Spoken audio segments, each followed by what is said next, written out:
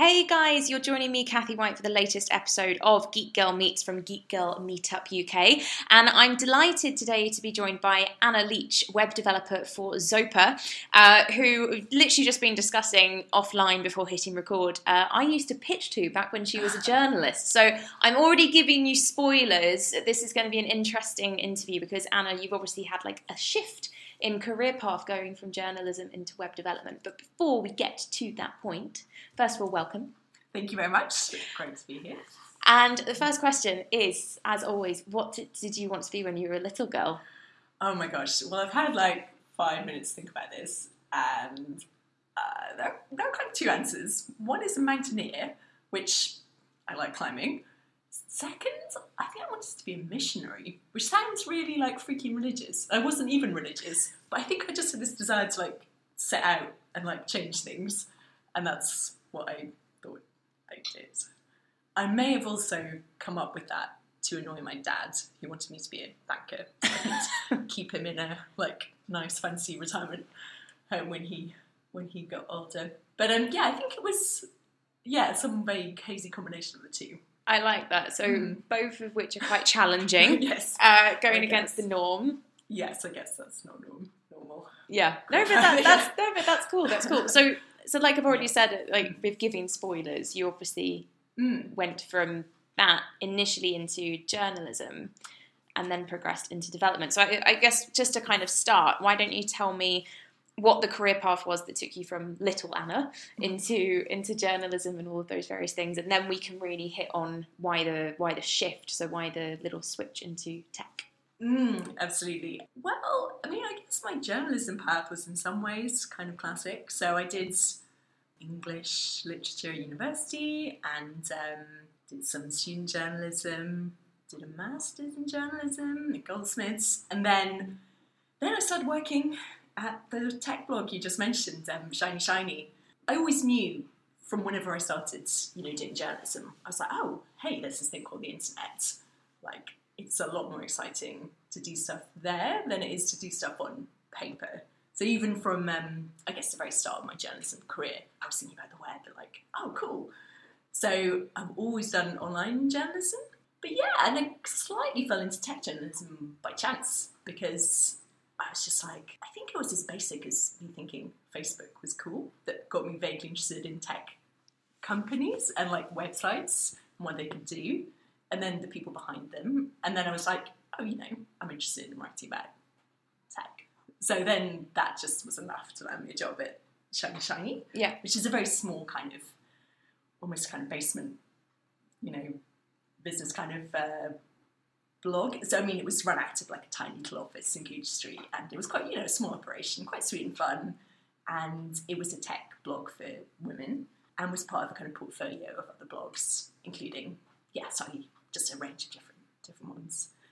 So that took me to there. Yeah. And then I got more into tech journalism. Often when you start off somewhere, then you just keep going. So my next job was at the Register, which is, if I call it like a sort of crunchy website, it's quite like, they call themselves like a tech tabloid, so they do a lot more like nitty-gritty of like technical stories, and I don't think I'll surprise anyone by saying their readers are largely grumpy old men. Yeah. There's lots of them, and some, they do some quite fun stories and some quite good journalism. So, so I had a nice, kind of interesting 2 years there. I didn't know much stuff when I got there. Shiny was really fun. It was about like gadgets and phones, but by the time I got to the Register, I was like, oh my god, what's that? So it's lots of things I didn't really know. Yeah. And so after that, I had a few months at the Wall Street Journal, like a kind of tech blog that they ran, which was also quite fun. It's very focused on the startup scene. So I've got like several interesting stories around like startups in Europe there, which was quite interesting. Then from there, I hopped into more just mainstream news, so Channel 4 News for a while, again, just online journalism for them. And then after that, final journalism job was a website that the Mirror ran, which was part of their attempt to like do a lot more like digitally native kind of news. Yeah. So they had one site called Us versus Them, which did a lot of games and quizzes. And then I was the editor of a site called Amped, which was kind of a more serious one. So we did like data journalism, like in a fun way. So we did kind of interactive widgets around like, instead of just writing a story about knife crime, we'd do it about knife crime on your way home. Well, that's a very grim example, but yeah, it's about kind of making stories more interactive and like relevant and personalised a bit. So that was pretty difficult, but it was quite a very, very interesting experience. Yeah, but that's so nice because even just from looking at your career from a journalist, you started at something like Shiny was quite consumer tech for women, right? That's it, yeah. Register is more deep tech, serious. That's my Register voice when I think about the readers. Sorry. Grumpy Old Ben. And then Wall Street Journal, which, I'm assuming you may have worked with Ben Rooney at the time if he was very briefly, yes. Yeah.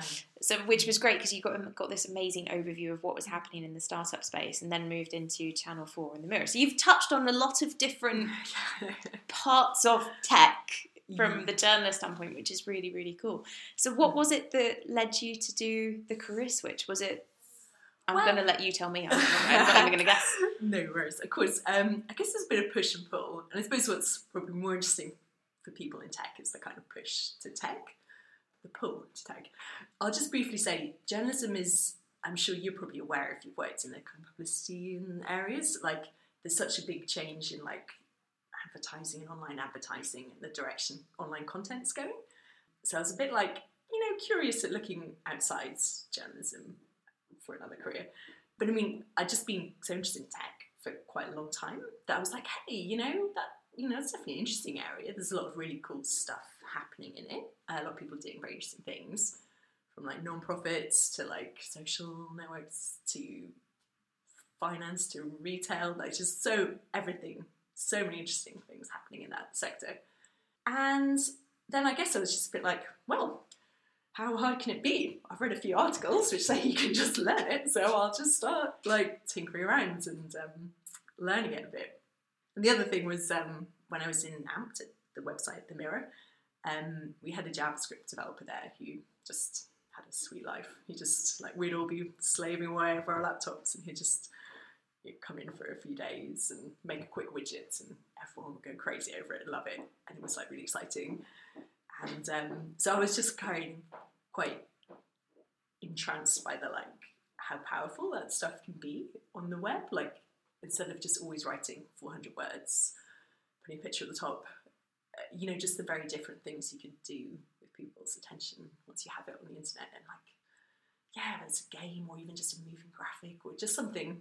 Just there's so much you can do that it felt silly just to be writing words when you can do so much more with websites. Yeah. So that was the dream I was pursuing. I was like, cool, I'm going to do really, exciting, different stuff. What was the first step then?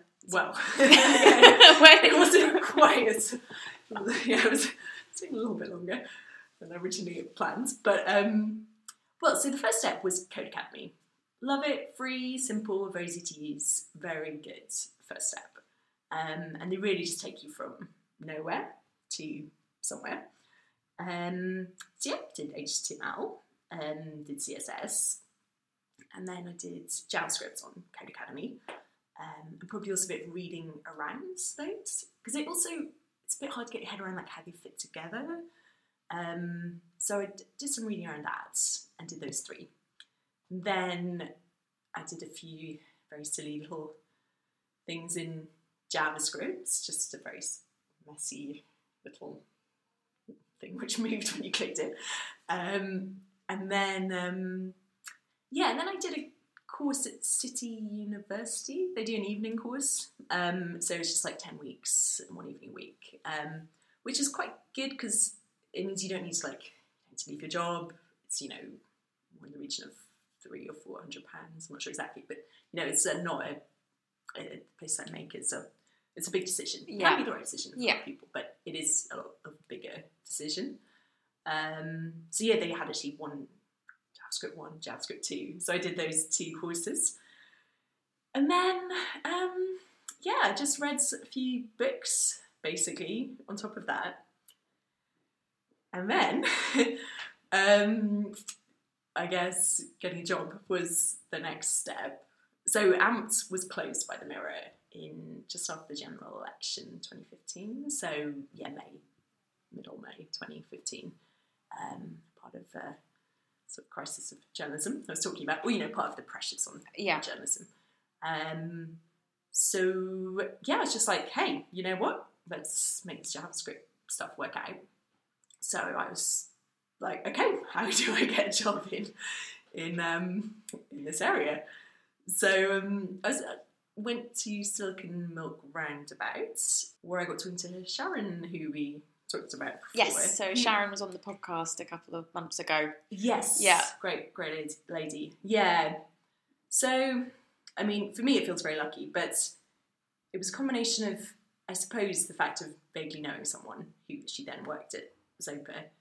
And also, I didn't go in as a web developer to Zopa, I went in kind of as UX copy with the understanding that I do a bit of like tinkering around with web development on sites.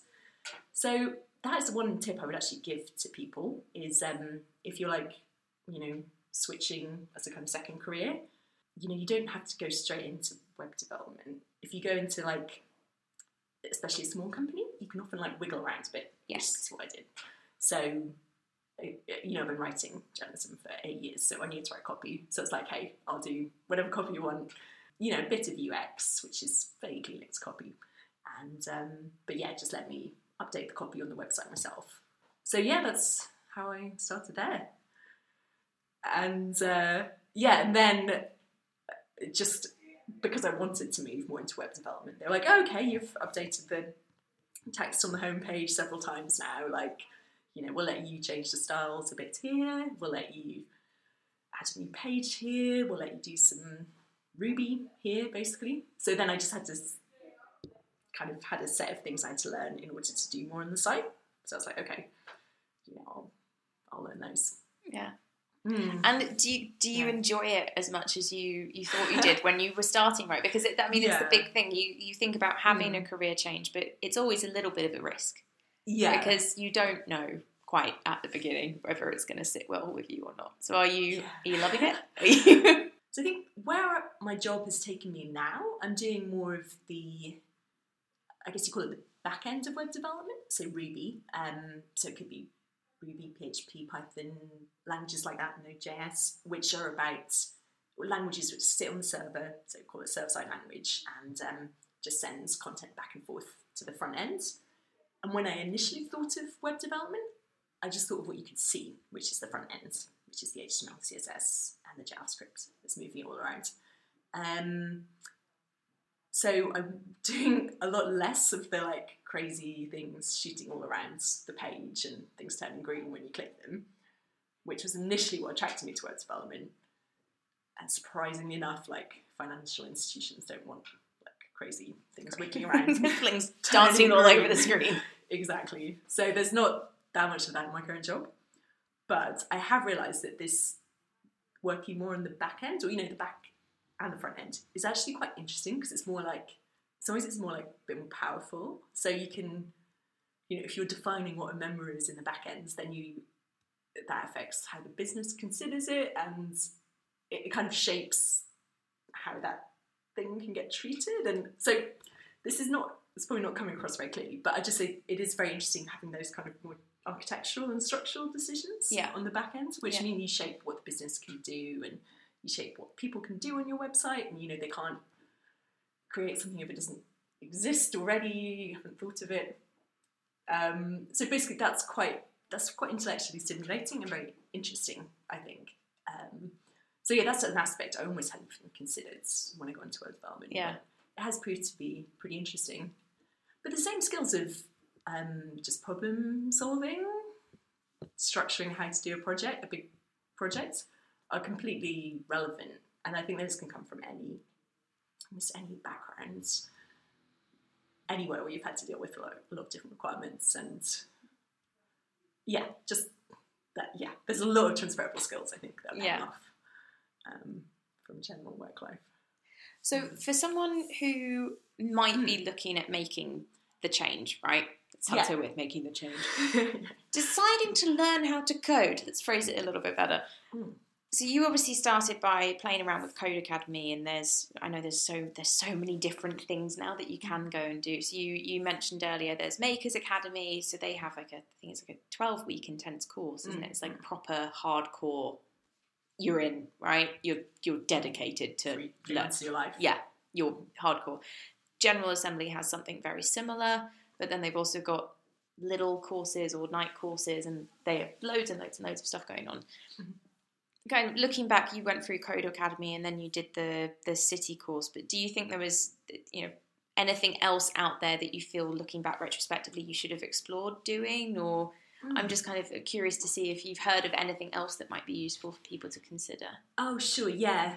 One thing that's very hard to get your head around in the earlier stages, or for me at least it was, is that you can read a book, you can see a tutorial, and you can be like, okay, this does this, I'll do that, oh, this works.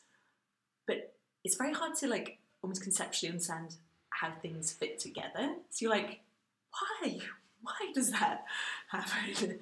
So, and then you constantly almost make things harder for yourself, because you were having to figure out each individual time, like, why is that working that way?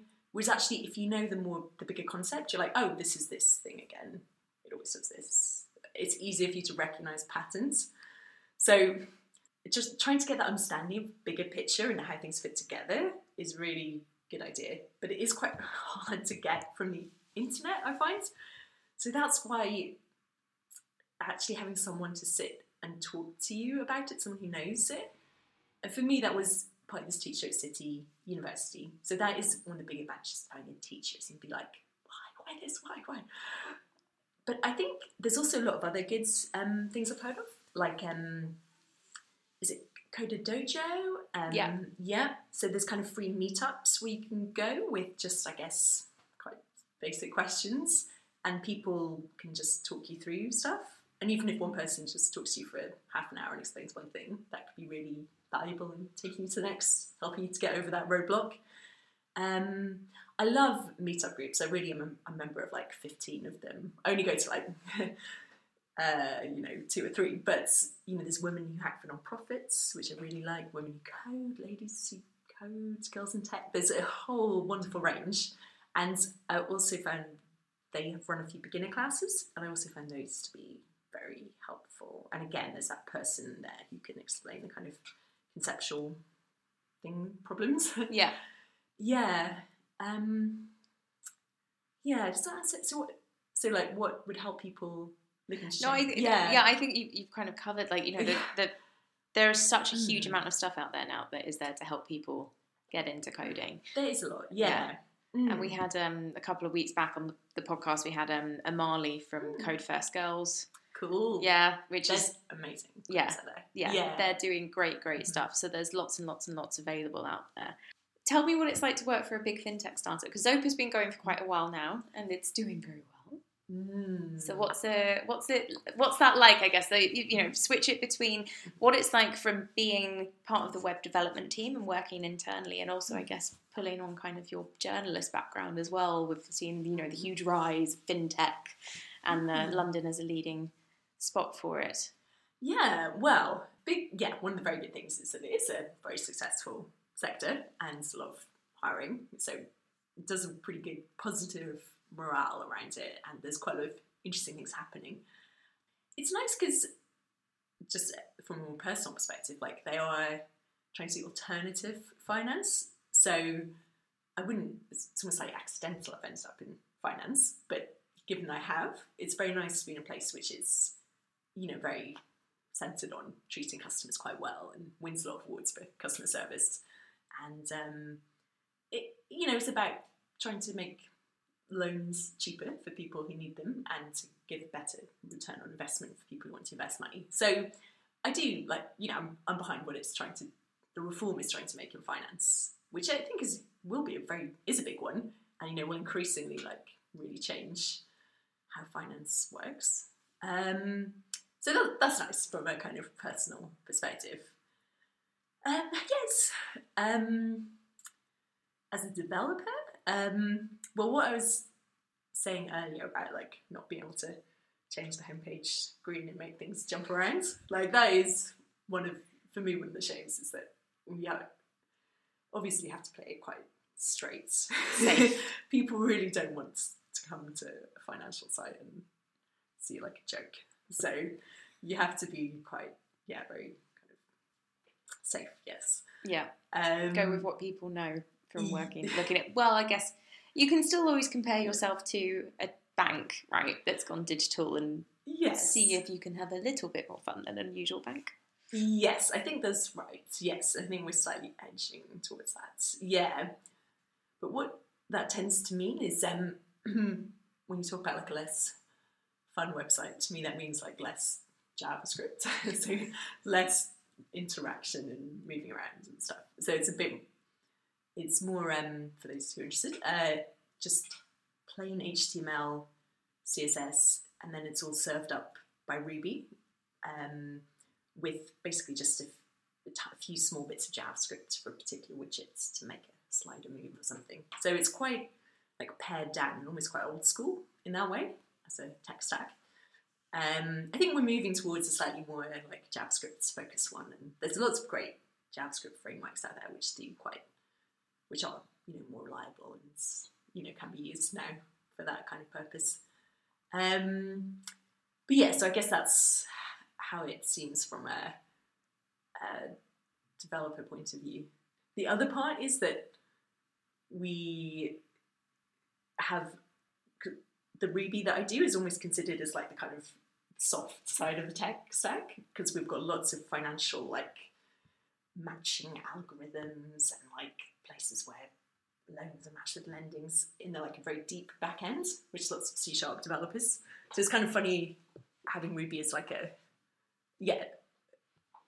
so it's kind of funny having this like deep back end as well, which is lots of people who are like really expert in C# and .NET and stuff.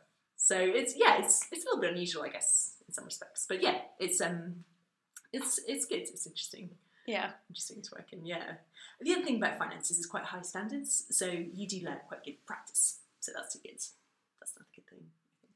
So what do you think the ambition is now? So you've gone into web development and you're at Zopa, and obviously I'm not going to tell them that you might leave at some point, but what ideally do you see yourself doing in 5 years' time, maybe, if you've gone down this career path now? Well, I think I still quite like the idea of doing like weird little games in JavaScript, or just that more kind of interactive stuff that initially, whenever I was a journalist, I was like, oh, this story would be much better told with, 2 widgets and some kind of personalised result. So, I don't know, but I'm just very curious about how that area will develop, because people are still really using, pictures and blocks of text. Yeah, I know. Do you see yourself combining the two careers again at some point? Yes, initially I definitely did. I'm not exactly sure what kind of company that would be in now, but start your own. Start. Yeah, I'll come back here. So I think definitely that would be quite appealing, because in some ways a good ideal of a second career. It's like you can slowly bring your first career skills back into it, and then like merge the two into a weird fusion third career. But I like that fusion third career. What can I push, like combine together? Yeah, in 2030 I'll be on my fifth career. Who knows? But no, I think it could go that way. It could go that way. But yeah, because I still think that would be quite interesting. Though again, I'm not exactly sure where that would fit in these days. I personally, I think it could go that way. If you like, from pulling back on the conversation earlier, looking at the way journalism's going, the effects of advertising, loads of people becoming their own content curators and creators. I think there's something in that. I think that could be a thing. It's a very interesting area. Yeah. Well, maybe I'll just discover I love databases and just come out. Who knows? Yeah. But yeah, the tech, I'm glad you are asking me about like tips on getting into tech and stuff, because I will stop people in bars and like just chat to them, and then after 5 minutes I'll be persuading them to like learn like coding and sending them links about Code Academy courses, because I think it's so many opportunities, especially for women. Not many women there, and it's just, as a career path, it just opens up so much security and just possibility. And there's just so many variants of different sectors you can work in, different websites, different services. Like almost whatever you're interested in will have a web component, and who's making that website, who's making that service, like could be you. Yeah, exactly. I'm going to switch topic of conversation, just ask you a couple of other questions that I love asking on the podcast, because I think it's always really good to pass on more tips. What do you read or listen to or watch? You know, I think everyone has a go-to place where they get nuggets of inspiration or stuff that they're interested in. So I'm just wondering I guess kind of pulling back on kind of, you know, past journalist experience as well. What were you kind of obsessed with reading that wasn't written by you, or from a publication that you were a part of at the time? Oh my gosh, no, that's a good question. Well, it has changed quite dramatically since becoming a web developer, because I've tried to like focus just as much of that spare energy I have on learning more stuff. So both Medium and Quora have got depressingly good at predicting what I will click on. I'm nodding enthusiastically now, yes. Initially I was like, oh, these guys, so they'll never figure me out. But now I'm like, okay, all the top 5 stories are usually some stuff, some like opinionated piece about JavaScript that I will want to click on. And even, a lot of it's not even that technical. A lot of it's just like, oh, you know, I'm a junior web developer, how do I progress to the next level? Or like, you know, is this a good thing to learn? Should I, you know, because there's a lot of different things you can learn, you know, which is the best kind of combination. Yeah, so sorry, Quora and Medium. And also, I mean, I don't really read this for pleasure, but I end up reading it quite a lot, which is the Mozilla Developer Network help site for documentation. Yeah, for CSS and HTML and JavaScript. So it's not like a fun read, but it's a useful one. It's very useful, exactly. Yeah, then I just usually find random blogs. So I'd be like, Google something, and then there'll be someone's random blog about something, you know, how they fixed that problem in Ruby, or why they think Ruby's dead, or why they think such and such is the future, or, you know, so then there'll often be lots of things come out of that. And that usually just goes to sleep, because I'm confused too much. So I'm done. Go to bed now. Reading list. Yeah. Yeah, I guess that's probably... Oh, sorry, podcasts, though. I do, there's one called The Web Ahead, which I really like. This, obviously, I'm very pleased to be on. Thank you. But actually, podcasts are also great, because they're such a good way to take in information more casually when you're, like, having to do, you know, when you're cooking dinner or whatever it is. Commuting. Exactly, yeah. When you don't want to be sitting looking at a screen. So, yeah, also, I pick up on podcasts. What about role models? Has there been anyone that you think, even when you were younger or in the last couple of years, that you think, yeah, that's you know, a great role model, great person of inspiration for what I'm trying to do? Or gosh, well, actually, in tech, perhaps not so much. Maybe it's a bit of a cliche, but I think you do look for role models who are maybe the same gender as you. You tell you what, Women Who Hack for Non-Profits, which is a meetup group where women get together to create websites for charities, for example. There's some really amazing women in there who are actually very inspirational about tech. Vinita, who's the leader of that, and there's a few other people who've just given talks, so I'll be like, oh wow, you're really cool. Yeah, just an old boss at Channel 4 News. I was quite impressed by. She was just deputy editor there and was just very gung-ho, really went for stuff. And that was just, you know, quite good to see. So probably not very specific. So it's really interesting with the role model question, because some people have one or two, some people have loads, or they'll just be someone who, a little bit like me, the way you're talking about them. It's, I met this one person, they're awesome. Yeah. But then I also met these other 5 people and they are equally awesome. and I can't tell you which one is the best one to go to. But it's great that you bring up kind of women hack for non-profits, right? Because it's kind of a similar thing to GeekGirl, where it's all about just putting loads of women in front of other women as sources of inspiration. Yes. You know what? I think, is there like 40 people on our tech team? Or maybe like 35. Or maybe I think maybe 40 developers, and there's like 2 women, of which I'm one. So there's you don't see it as much in the workplace as you'd like to. So yeah. So if any women listening, come work for Zopa. Yeah. There you go. Come and keep Anna company. Yeah. On that note, I'm going to wrap up. But Anna, before I end everything, would you mind telling people how they can get in touch with you or follow you on Twitter? Yes, Twitter is a very good place. So it's Anna, A-N-N-A, J Leach, L-E-A-C-H, and please get in touch if you're at all interested to hear any more. Awesome. Well, I think it would be great for anyone who maybe is thinking about doing the coding thing. Reach out to Anna. I'm sure she will literally respond and go, you should do it, and this is where you should start. You should do it. Yes, exactly. So thank you so much for coming and joining me for the podcast. And guys, just to wrap up, but as a reminder, tickets for GeekGirl Meetup Conference 2016 are still on sale. So if you want to come along and hear from 30 amazing women in tech talking about the way we're wired, do come and join us. You can head to the website geekgirlmeetup.co.uk to find out more and grab tickets. You can follow us at GGMUK on Twitter, GeekGirl Meetup UK on Facebook. I'm at Cathy White 10. And until next time, have a good week.